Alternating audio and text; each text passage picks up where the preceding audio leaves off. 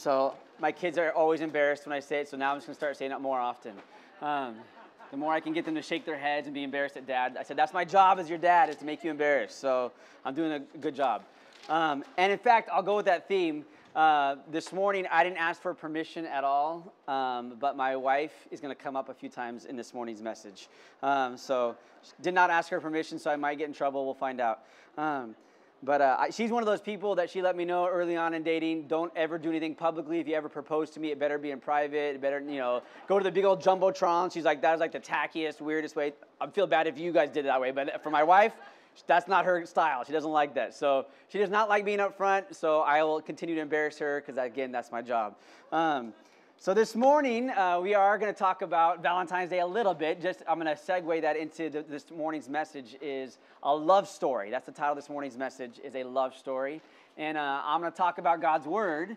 But in there, I'm going to share a little bit about my wife and I's own love story. And I think most of the people here know some stories about it. But just in case, I'm going to share some details with you and probably embarrass my wife and for sure my kids.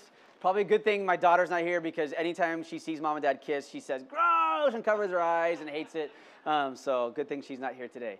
But just to give you a little feedback, update of my love story. If you didn't know, Jen and I are high school sweethearts. So we met for the first time in 5th grade, started going to school together, and we did not like each other in 5th grade. But as junior high hit a couple years later, my guy group and her girlfriend group started hanging out at lunch and started kind of being friends. And we're like, oh, that's kind of fun. And as every Hallmark story goes, she had to like somebody else first, right? She had to like my best friend. And so they started dating early on in high school, and I was not offended. It was just like my friends, and they're great. And as the Hallmark drama story unveils, the love story unveils, her friend, her boyfriend, my good friend, realized, you don't treat me any different than you do Ryan. And so finally it came out. He said, this is ridiculous. I'm your boyfriend, and you need to treat me better than you treat Ryan. And Jen's answer was, well, I've been friends with Ryan longer than I've been friends with you. So I think we all know how that relationship went on. No longer. And so the Hallmark drama continued to unveil. And then it happened going into the summer before our senior year. Again, guy group hanging out with girl group, and then this really weird thing happened. I remember going to a pool party, and we were watching a movie, and I think I was standing behind the couch, and Jen came and sat down on the couch, and when she sat down, her hair landed on my hand. And I got the butterflies. And I was like, what the heck? Like, that's weird, gross. That's Jen. Like, that's my friend. Like, we've been friends forever. But then from then on, it was like, what the heck is going on here? And so I'd already made a deal that I was not going to date in high school because to me that was a foolish thing to do, right? That's like a waste of money, a waste of time. I just wanted to have fun. I didn't want to get involved in all the drama. So I'd made a commitment I wasn't going to date in high school. Like, to me, that's stupid. Don't do that. And Jen, after breaking up with my best friend, had spent time with God and went to a big, summer camp retreat and said, I'm not going to date boys. I'm not into boys anymore. It's just you, God. And then a few months later, all this stuff happens, right? And so we're trying to struggle, and this is, maybe you've heard Jen share a little bit of a story. She has heard the audible voice of God one time in her life. It was in this season. And I was fasting and praying because I kept getting butterflies when I was around Jen. And I'm like, God, take away these feelings. I don't want to like anybody. I don't, Jen's my friend, and so I'm not making that up. I was fasting. I was not eating food and telling God to remove these feelings. Like, don't make me like somebody, God. And so in the midst of all this, bring it to a close. Finally, God is telling me, yes, you're supposed to date her. I'm like, wow, we're in high school. That's stupid, God, blah, blah, blah. And she hears the audible voice of God that she's supposed to date me, which is strange. And I'm not advocating for high schoolers to date. Listen to your dad. I'm not advocating for high schoolers to date. But in my love story, this is how it happened. And so I will continue to share some more parts of our love story as the message goes on. But I had to give you foundation of how it started off, that it was this Hallmark drama and kind of a fun thing that we were friends first. And so that's just the beginning of the love story. And now we'll jump more into the message this morning, and we'll segue some more points later. So as I said, a love story is the title of our message. The first thing we're going to look at is I'm going to remind you, does anyone remember our theme verse for the year? Luke 6:36, Jesus in red letters says, you must be compassionate just as your heavenly Father is compassionate. All right, so that's our word for the year. And I think last Sunday I let you know that that verse is actually paralleled in Matthew chapters 5 through 7, where it's the Sermon on the Mount. In Luke, they call it the Sermon on the Plain, and I'm not going to get into it. There's scholars that think it's the same exact sermon. Some scholars think it might be a different sermon. I'm not talking about that today. But it's very similar things are being taught by Jesus. And as I said, in Matthew, that same phrase is, be perfect, just as your Heavenly Father is perfect. And it's at the very end of this great sermon. So I want us, again, today to look at the context of this verse that is our theme verse for the year. And this being today a day of love, Valentine's Day, there is some words of love in there. So if you can turn in your Bibles to Luke chapter 6, we're going to read a portion of Scripture here, several verses. So I think I'm going to read it from the New Living Translation this morning. It'll be up on the screens for you. You can read it in whatever Bible version you got. They're all good. But in Luke chapter 6, starting in verse 27 is where we're going to start. Luke 6:27. Let's read some of this. It says this, "But to you who are willing to listen, I say, love your enemies. Do good to those who hate you. Bless those who curse you. Pray for those who hurt you." We'll stop there. The very first phrase, Jesus says, love your enemies. Who's ever heard that phrase before, love your enemies? All right, so a lot of you grown up in Sunday school, you've heard that phrase, love your enemies. My first point of this morning's message is, love is hard. Love is hard. What God is calling you, what Jesus is saying in red letters, and our theme for this year, be compassionate, this is not just a year of saying, oh, we're just going to be nice to people, and just we're going to learn to be nice, because that sounds easy. Actually, love is hard. What God is calling you to, it's going to take hard work this year. The theme for this year means you're going to have to die to yourself, means you're going to have to wrestle with things and figure out, man, how do I do this? It's not easy. It doesn't come natural. My natural disposition is not to love my enemies, but I'm commanded to do it. And so Jesus is here, he's explaining, man, if you're following me, you're listening to my sermons, and it makes you feel good, let me also tell you, it's going to take some hard work. And that's what I love about Jesus. He does. He wants to love on you, right? He wants to encourage you. He wants to help your life. But at the same time, he's going to let you know it's hard. Following Jesus is hard work. Maybe I'll pop the bubble for some people. That some people think that if you become a Christian, life just becomes easier. No, it doesn't become easier. It's actually you're dying to yourself. Does that sound easy, to die to yourself? No. Love is hard. And so Jesus he's going through this. He's saying, all right, to be compassionate, to be perfect, here's how you do it. You have to love your enemies. You have to do good to those who hate you. Bless those who persecute you. Now in verse 29, if someone slaps you on one cheek, offer the other cheek also. If someone demands your coat, offer your shirt also. I don't know about you, but this is hard. I know I'm raising kids, and I am still a big kid in lots of ways. But my kids, their siblings, if one person does something, if one of them hits the other person, then they got to hit each other harder. And if you hit harder, then I'm going to hit harder, right? It's just like you hit me, I'm going to hit you back. That's just how it is. That's our natural disposition. If you slap my cheek, I'll just be honest. Growing up, I always had to outdo you. Growing up in this youth group at this church, if you pulled a prank on me, I loved it when people were mean to me or pulled a prank on me, because then it was like, oh, it's open season. Like, I get to get you back. That's just how I dealt with people. And a lot of that being in jest and fun, but some of that is just our natural disposition. If someone's going to hurt you, well, I'm going to hurt you back. That's just how we do it. I think about, in these next few verses we're going to read, raising kids. One of the first words that comes out of a kid's mouth is mama, dada. I love that. But one of the second or third words that comes out of that kid's mouth is no. And then with no is mine. Mine. No. Now my little precious kid that just says dad, dad, dad, dad is now telling dad, dad, no. And telling dad, dad, mine.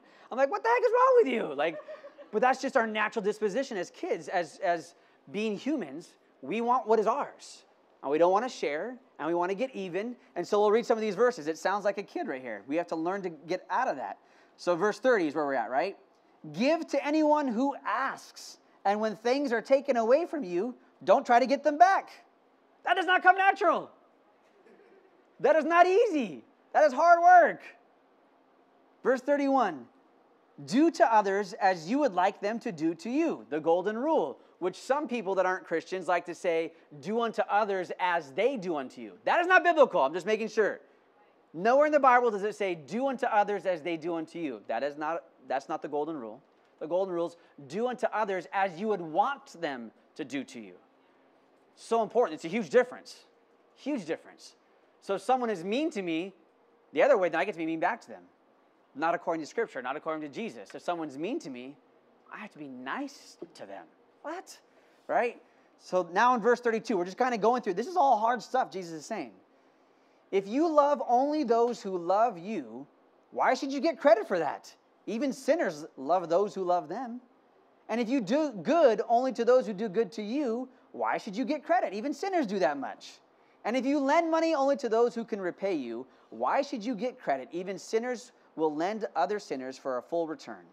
Verse 35, he's repeating it again. Love your enemies. Do good to them. Lend to them without expecting to be repaid. Then your reward from heaven will be very great, and you will truly be acting as children of the Most High, for he is kind to those who are unthankful and wicked. You must be compassionate just as your Father is compassionate. So we ended with our theme verse. But all these verses preceding it is talking about how hard it is to be compassionate or to be loving and kind, gentle, right? And so these are good words. When we're talking about Valentine's Day, we just want the mushy-gushy love and kissing and all that stuff. But really what God is saying to us this morning is, if you want to love me, if you want to follow my scriptures, it's going to be hard work. On this day of love, learning about love, you better prepare yourself, buckle yourself in. There's going to be some hard things. It's going to be hard work. And there's so many verses. I didn't have time to cram all these in here. But I had to throw this one in here. Romans 12:9 through 10 says this. You don't have to turn that. We're going to read it really quick. Don't just pretend to love others. Really love them. Hate what is wrong. Hold tightly to what is good. Love each other with genuine affection and take delight in honoring each other. So I love that. It says, don't just pretend to love others. I remember growing up as a boy in this church, Pastor Stan gave a story of coming to church. His dad was a pastor, and they went to church one day, and in the car ride, the inevitable car ride to church, and the family in the car, there was yelling and arguing, and mom and dad were mad at each other and yelling at the kids, and then it was chaos in the car. And as soon as they got in the church parking lot and got out of the car, as this young boy, he watched his mom and dad flip a switch, and all of a sudden they were nice to everybody and being loving and kind. And he's like, man, hypocrites. They don't even like each other, and they're being nice to everybody else. And he kind of took on that mentality that his parents were hypocrites. But as he got older, he realized, oh no, they were putting on love. It wasn't fake and phony. It wasn't fair to treat other people with a nasty attitude just because something happened at home. They had to put on love. So there is a time where we put on love. We don't feel like it. It's not natural, but we choose to put it on. We choose to be loving. It's a choice, right? Love is a choice. Love is not just a feeling. Love is an action. Love is a verb. And so there are times, I'm just being real with you, when love is hard, it means love is going to be something that you don't feel like doing. You don't have the emotions of doing it, but you do it anyways because it's a command. I love this. I've shared with you several times. I've listened to Dennis Prager. He's a talk show host on AM radio. Haven't listened to him at all in the last year because I'm not in my work truck anymore. But he says this, as a Jew, he's not a born-again believer. And he references the greatest commandment, which is what? Love God, love others. Love the Lord your God with all your heart, all your soul, all your strength. And the second commandment is like that. Love your neighbor as yourself, right? Jesus summarizes all the law and prophets, Scripture. He says, you want me to summarize Scripture? Love God, love others. But this Dennis Prager, he says, you know, as a Jew, I read that. He says, it's hard for me to take a command to love somebody. So God, who's in control of everything, is making me love him. It's like sometimes I don't feel like it. I have no emotion towards him, but I am commanded to have emotion towards him. And so he goes, I know it's not just emotion, it's action. But in that word, we are called not just to serve him as this begrudgingly servant. That's all we're supposed to do is just hard work and just, I have to die to myself and it's just hard work all day long just to love God. There are times that it is that, but I'm hoping and praying that it's not just hard work, that you actually enjoy loving God. And so I want to tell you that this first point, love is hard, but it's worth it. Love is hard, but it's worth it. Love is so hard, but it's worth it. All right, so time for another love story. So as Jen and I, we were friends, and now it came to the point where I finally had enough guts, and I finally asked her to be my girlfriend. And I did not ask permission, so again, I might get in trouble for these stories. But we are now official. We're officially dating, but we're still the same guy friends and girlfriend groups. And so we go out on our first date, group date, right? So all the guy friends, girlfriends, we're going out to the movies. We're going to grab some food before we go see a movie. And we go out, and just like all the other times, we've done this tons of times as friends before, but this time we get together in Burbank, and we're like, all right, what do you guys want to eat? We got it like an hour and a half before the movie. Where do you guys want to go? And we're all talking about me. I'm like, whatever's the cheapest. That's how I decide things. Like, I don't care if it tastes good. Like, whatever's just going to fill this stomach and is the cheapest. Like, that's my goal. And so I'm a high schooler, barely have any money. And so I'm like, and a hot dog, a burger, or whatever's cheap. Let's just go somewhere quick. And Jen is saying, oh, I want to go to California Pizza Kitchen. I want to sit down. I want a waiter to come give me. I want pasta. I want an hors d'oeuvres. I'm like, what? I'm like, that's too expensive, you know? So we're just talking, right? We're all in this group. And so finally, there's another guy in my friend group, not the guy she was dating before, a different guy. Another guy says, oh, CPK, that sounds great. And the rest was like, no, it's too expensive. And he's like, let's go. So my other guy, friend, and Jen take off. And they go have dinner together, the two of them. Without me. Hello, we're dating. Again, giving her grace here. Had this happened 5 days before, it wouldn't have been a problem. Because we're just all, like, it happened all the time. We would just break off and go do things because you're just friends and you're just friends. Hey, but we're not just friends anymore. Like, hey, we're dating and you're having dinner? I came here with you and you're leaving with another guy. Like, this is not okay, right? And so she comes back, and of course, I'm not talking. Like, cold shoulder. What's wrong? Nothing.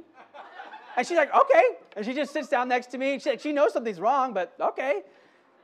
I'm like stewing inside, like, what the heck is wrong? Who does that? And so movie goes on, take her home. It's quiet. I get home. My mom sees me. What's wrong, Ryan? You know, the mother's intuition. What's wrong? I start crying, you know.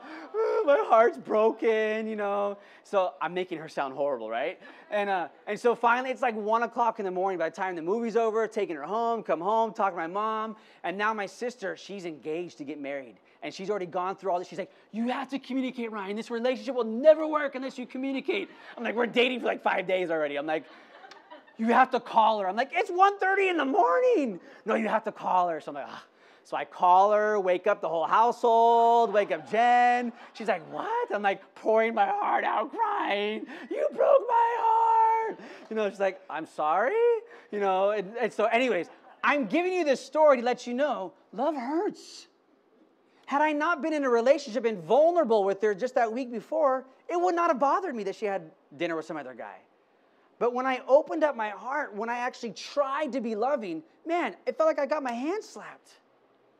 I want to share with you, there's some of you, I said that maybe half jokingly, that people think when you become a Christian, oh, everything will get easier. I think some of us who have been following Christ for a while, there are some people maybe listening to this message online or here, your relationship with God is hard. Your expectations, you're thinking that God is going to center all of his attention on you.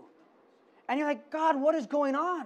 I see you having fun with those other people over there. What about me? I thought we were in a relationship. I'm just letting you know, even loving God is hard. It's confusing. I love that the fact that Jacob's name was changed to Israel, and Israel means wrestle with God. When was it changed? When he was wrestling with God. Jacob actually wrestled physically, and then his hip was taken out of socket, right? But there's this idea that the people of God, the nation of Israel, they were named after people who wrestled with God. When you're in a love relationship with God, it doesn't mean everything goes your way. It doesn't mean everything is easy. There's this wrestling of figuring things out. I'll say it this way, anyone who's in a loving, committed relationship knows there's pain involved. As soon as you open up your heart and make yourself vulnerable, there's going to be pain. And I just want to encourage some of you that maybe you feel like God is distant or maybe God has turned his back on you. This is normal. I don't know what else to tell you. This is part of growing in Christ. This is part of the relationship of loving Christ. It's not that he's a bad God. He has not turned his back on you. He is not someone who has forgotten you. But there will be moments and times in your life that it really feels like that. Jen, she had no intention on hurting my feelings. She loved me. Her love did not change at all, but in that moment, I felt unloved. It wasn't the truth. I just felt that way. And so I just want to explain to you, in your relationship with God, man, this is going to happen. But are you going to stay committed? Are you going to stay loving? Are you going to do the hard work? I'm telling you, it's worth it. It's worth it. All right, we'll move on to my next point. So that's the first point. Love is hard. The next one, love transforms. Love transforms. I think it's kind of a loaded statement in saying that, but I want to give you some context. So we're going to read just a couple verses here. In 2 Peter chapter 1, if you try to read along with me, I'm skipping things. I got little dots. I'm taking verse 3 through 7, and I'm like taking out the points I wanted. So this is not like I'm not taking scripture out and not trying to teach. I'm trying to make a point here. So you can read the whole thing if you want, but I'm making a more concise point. So this is 2 Peter chapter 1, verses 3 through 7, and I'm making some points in here. So it says this: by his divine power, God has given us everything we need for living a godly life. He has given us great and precious promises. These are the promises that enable you to share his divine nature. In view of all this, make every effort to respond to God's promises. Supplement or add to your faith brotherly affection. And with brotherly affection, love for everyone. So as I just read that whole thing, I just want to make some points on that. By his divine power, God has given us everything we need.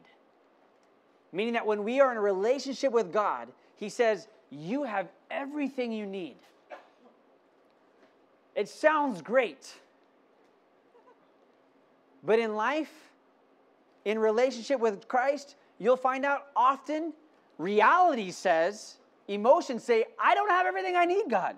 You're telling me to go over here, but you're not giving me specifics. You're not giving me all the things I need to survive when I get there, right? Just look at the history of the Bible. Abraham, go to a distant land that I'm telling you. Okay, where, God? Just go. But where are we going to land? Where am I going to? Just leave. I need GPS. I need directions, like east, north, west. Where are we going? And what's it going to look like when I get there? Do I need a jacket? Do I need swimming trunks? Like, what do I need, right? But so often, God, he just says, you have everything you need. And I look at my life and I'm like, God, your idea of what I need and my idea of what I need are not lining up. I think I even said it this last Wednesday night. I was talking about Psalm 23, that the Lord is our shepherd, I shall not want. Or you can translate that, I have everything I need. The Lord is my shepherd, I lack nothing. I've got everything. Again, it sounds so good on the surface. Oh, I got everything.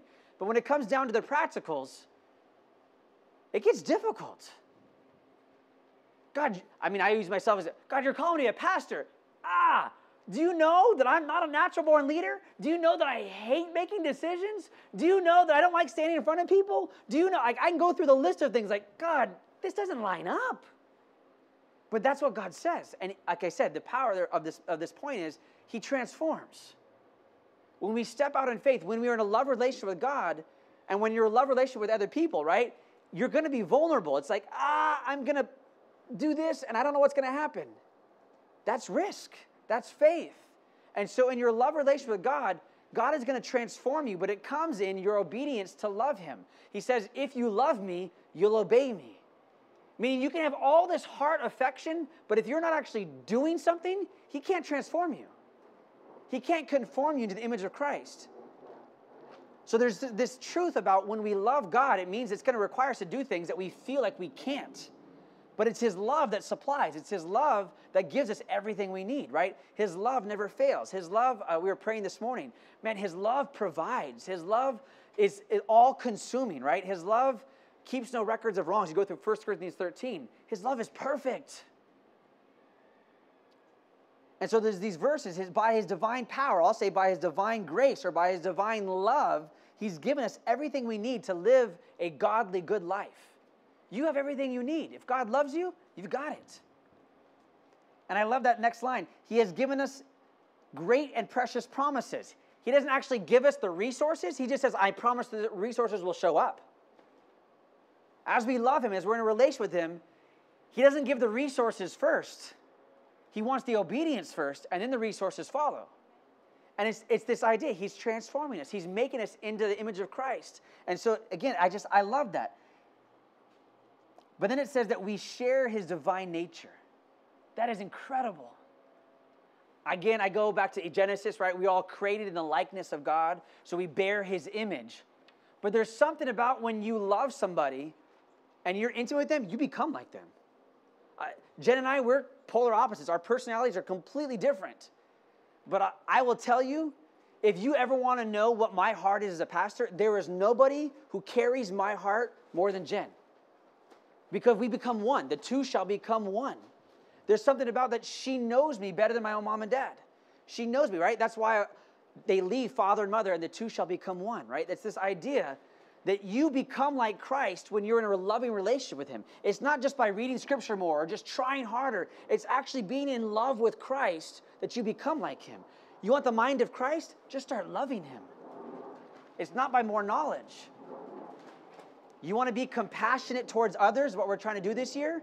It's actually just spending time with Jesus. That's what I love about this last Wednesday. My sermon notes for this last Wednesday was Jesus. That was it. But then God showed up. It was so good. Because it's so simple, right? The Christian life is simple as far as it's just loving Jesus. And as we love Jesus, we become like him. As we become like him, okay, then we're doing all the things he tells us to do. But it's not easy. He transforms us, but it's just in that obedience. And so I want to read to you a couple more verses. I love this. 1 John 1:7, it says this. But if we walk in the light, God himself being the light, we also experience a shared life with one another. Or there's this Greek word, some of you maybe heard, koinonia, fellowship. If we walk in the light, and God is light, Jesus is the light of the world. If we walk with Jesus and we're in relationship with Jesus, he's saying that loving one another actually becomes very easy. Where you need to love enemies, where it's so hard to love your enemy, if you just walk in the light, if you are one with Christ, that's what Jesus' prayer was, right? His last prayer, before he was crucified, he's praying for the church. He's like, oh, Father, I just want them to be one, just as you and I are one. As you become one with Christ, he transforms you. And what used to be so hard and difficult on your own, it actually is the love of Christ that's just coming out of you. Where it's so hard for me to love my enemy, the person that hates me and is being rude to me and keeps ridiculing me and stealing from me and doing all these horrible things to me. It's so hard to love them. But if I just spend time with Christ and I'm just receiving the love of Christ for myself and I'm allowing it to grow in me and I'm becoming like him, it actually, it becomes a little bit easier to love somebody that was so unloving before because he's transforming me. Love transforms. Another 1 John 4:12 says this, no one has ever seen God, but if we love each other, God lives in us, and his love is brought to full expression in us. I love that because what is John saying? No one has ever seen God, but if you are in love with God and God's love is in you, people see God. Jesus said it. He said, if you've seen me, you've seen the Father. I don't want to be heretical. I'm not saying I'm Jesus, but I'm praying that we can get to that point where I can say, man, when I see Bert, I see Jesus. Because they become so one, that's just what I see. That's what this verse is saying. No one has ever seen God. This world, they don't know compassion. They don't know God. But when they see you, they see Jesus. That's what I'm believing for this year, this word of compassion, all these things that we are transformed. As we receive from God, that we become transformed. The world around us becomes transformed. All right, so another little love story. Again, I don't know what hot water I'm getting. Maybe this is a little bit better where I made Jen sound bad in the last one. This will make up for it in this story. As Jen and I obviously grew in love and got married and then began to have kids, I realized there was still a lot of boy and immaturity in me.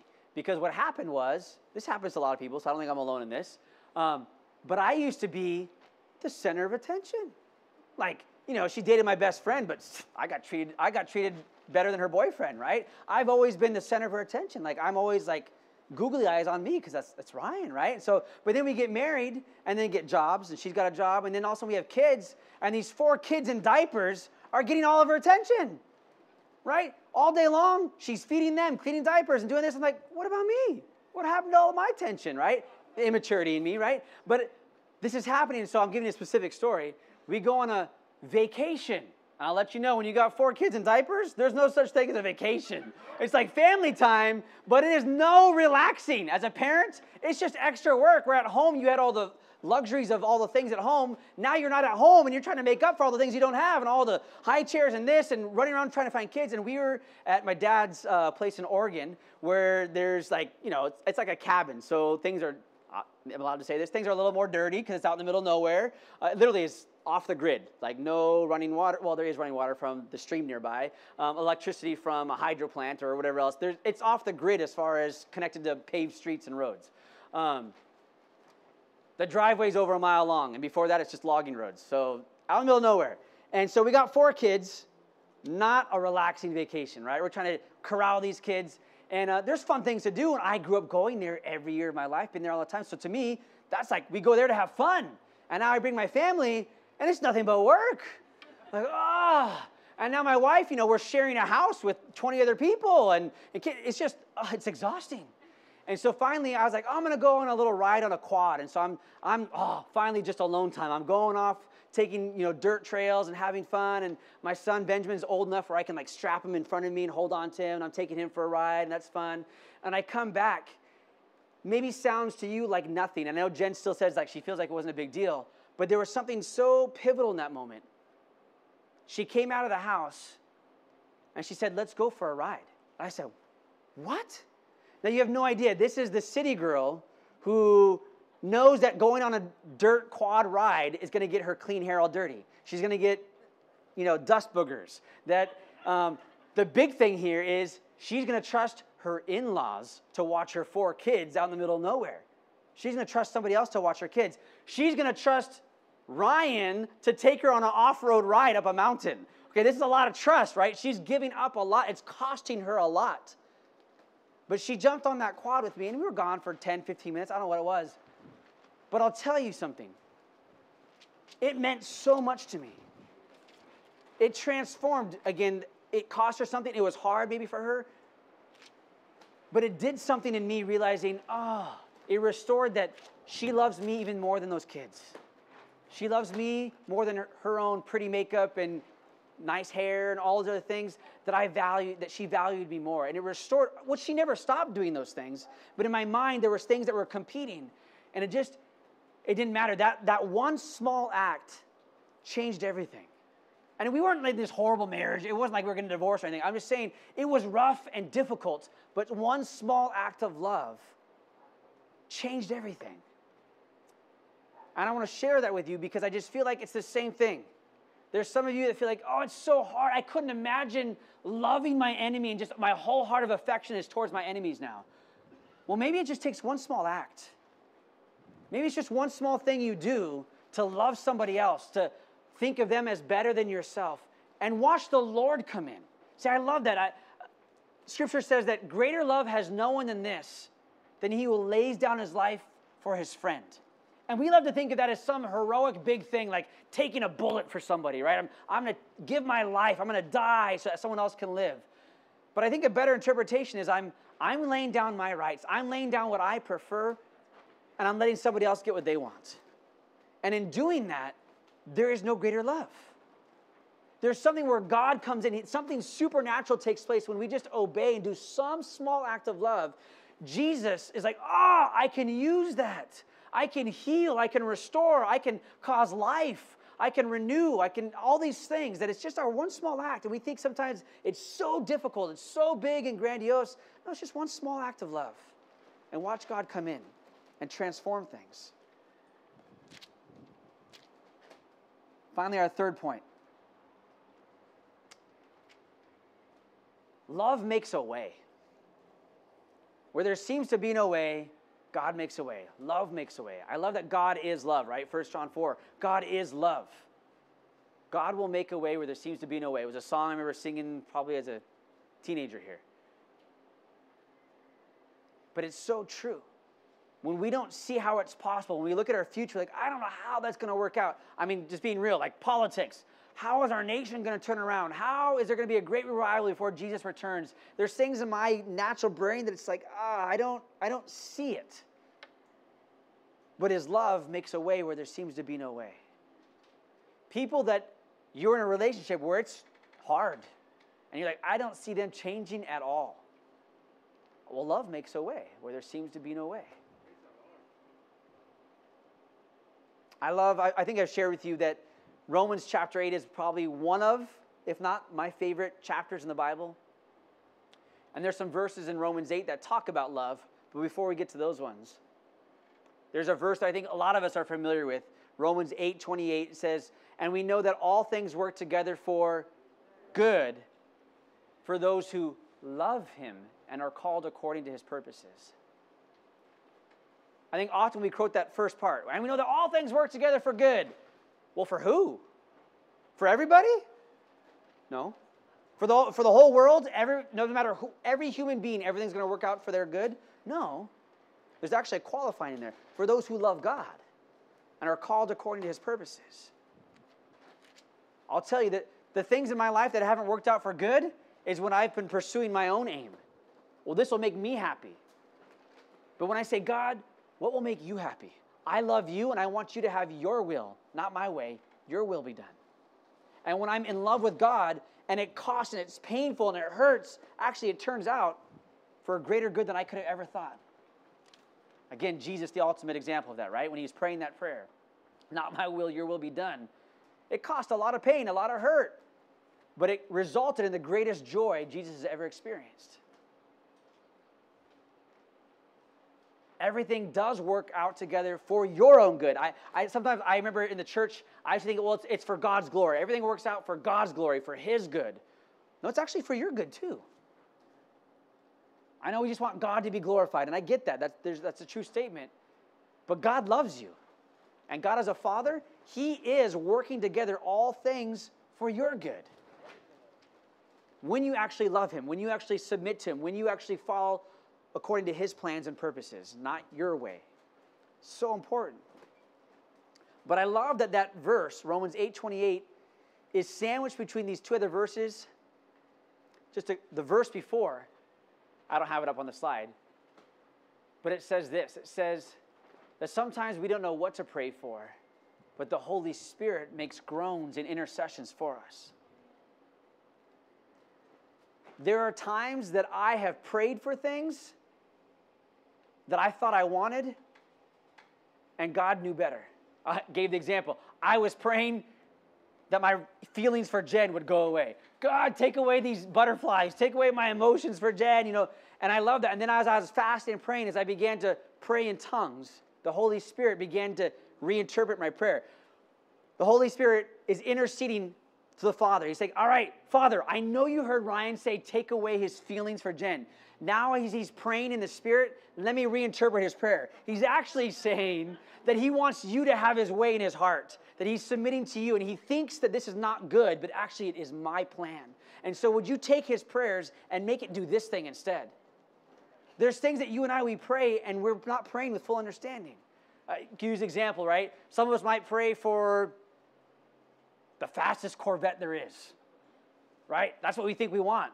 And then as we pray, the Holy Spirit's like, man, that would kill him. Don't give him that Corvette, God. Don't give him that Corvette. Do this instead.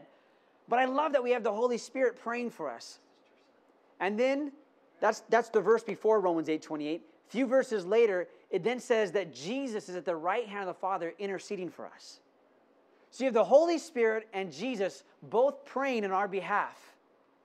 And sandwiched in between is this verse that says, and we know that all things work together for our good, for those who love and are called. How is that? It's because you got people praying for you. You got Jesus and the Holy Spirit who are in love with you, praying on your behalf.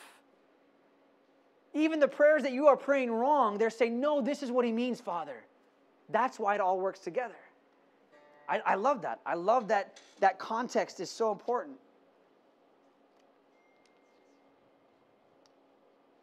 Oh, I got to go. Romans 8. I got to just turn my Bible there because it's good. Good stuff. Acts, Romans. Here we go. I actually have a marker right here. A little love note from Jen when I was in high school before we were dating. And I'll call it a love note before we were dating. But I love that. So Romans 8, we were reading that, right? 28, we were reading verses before and behind. But this theme of love. It says this. Oops. Turn the page.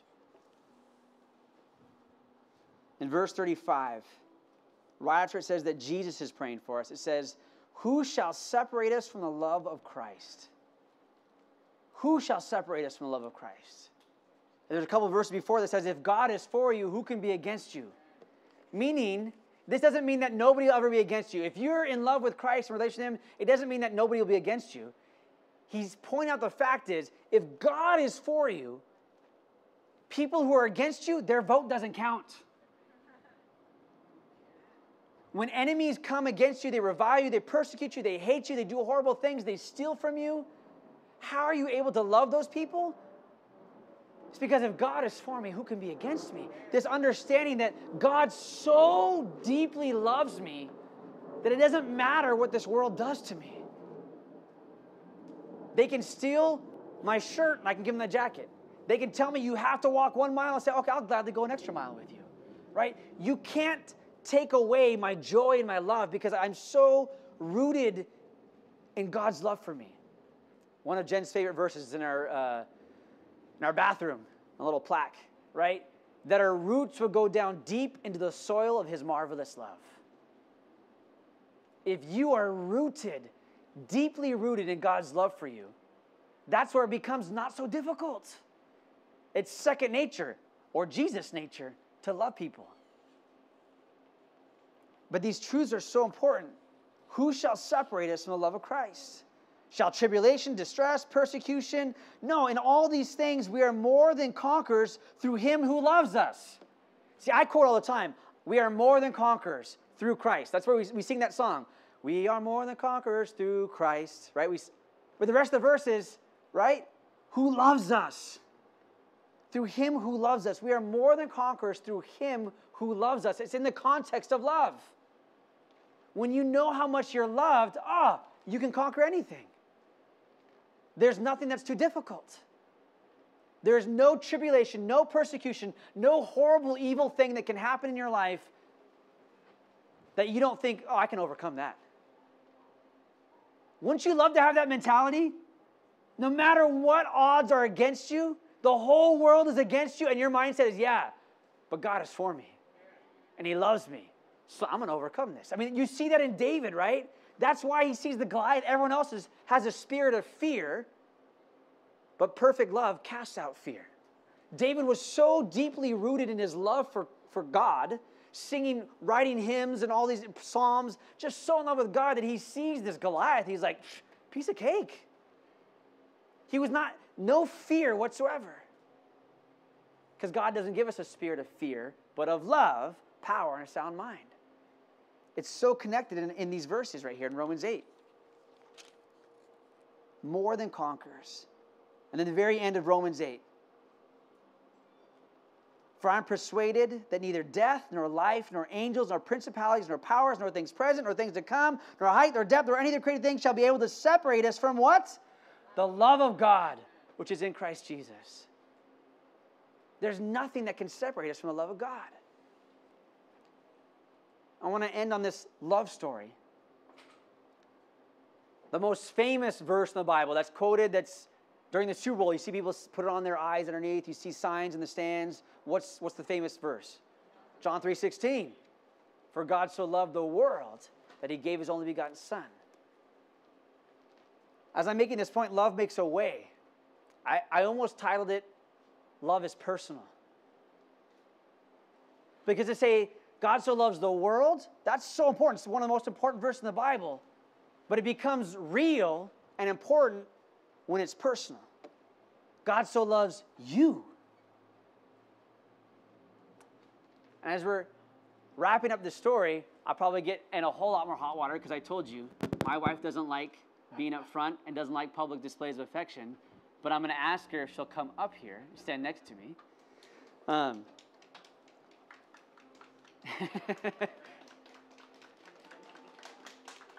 Because there's something different even about telling you a love story, right? I was telling you about what happened in my life 25 years ago and what happened in my life years ago.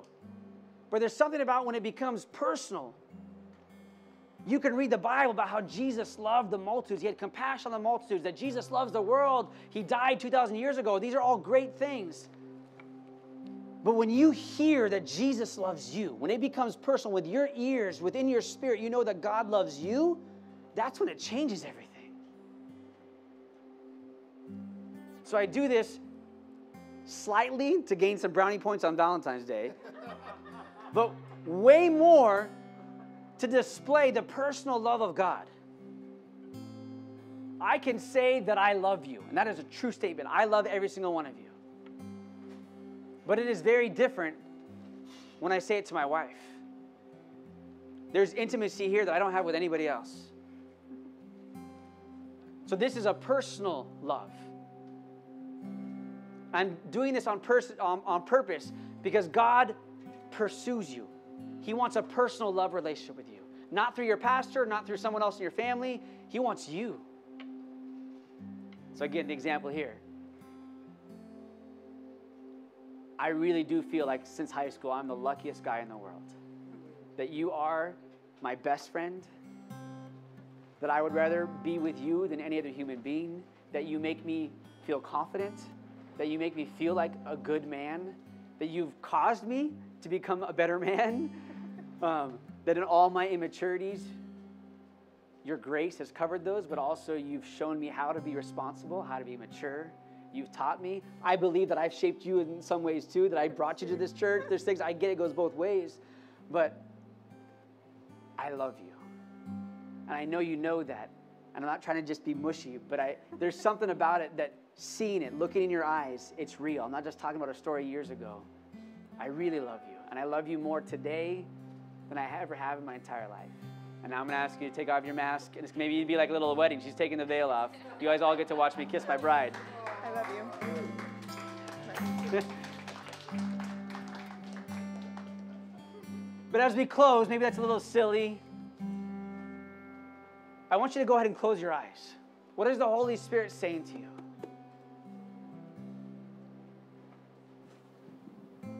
That was not phony what I just did with my wife. It was real. My love relationship with Jen is so real, more real than anything else. And God's love for you is way more real than what you just saw me do up on stage. He wants you to know His love. He wants you to start fathoming how deep it really is. That for all of eternity, you are going to be experiencing greater depths of His love. It cannot be fathomed. You can never reach. You can never exhaust His love. And He wants you. And so on this Valentine's Day, this day of love, would you hear the word of the Lord to you? My child, I love you. More than you realize.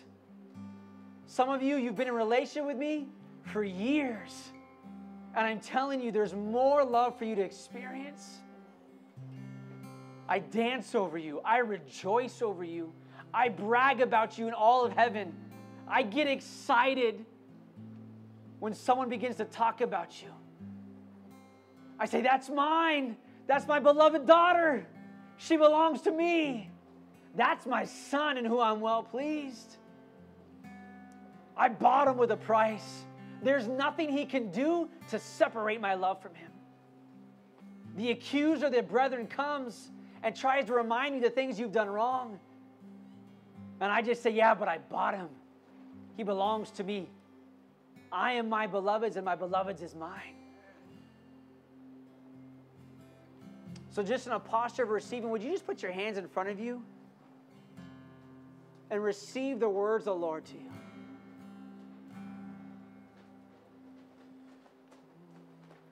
My child, I love you with an everlasting love. Before I even created the stars, the planets, the entire universe, behold, you are on my lips. The Father, the Spirit, and I, we dreamed about you. We were excited and laughed and danced before you were created in your mother's womb. But then there came the day where you were brought into conception and I knit you. It was me. I knit you carefully. uniquely, differently. The different fingerprint. You present me to the world different than anybody else. You are mine. And I love you. I'm proud of you.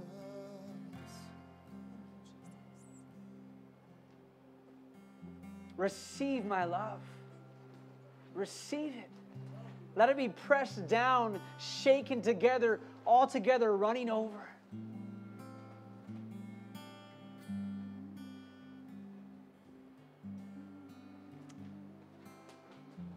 Jesus, we thank you for this day of love. I know your word says that today is the day of salvation. I'm declaring today is the day of love. That love conquers my sin. Love conquers my failures. I've been washed in the blood, and I'll say the love of Jesus Christ. Nothing can separate me from your love, Jesus. I'm convinced of it. From this day forward, I will never be ashamed of myself. I will never be condemned. I will never wallow in shame and guilt. I will walk around with my head held high, knowing that you love me, that I can come to you and get forgiveness anytime I need it.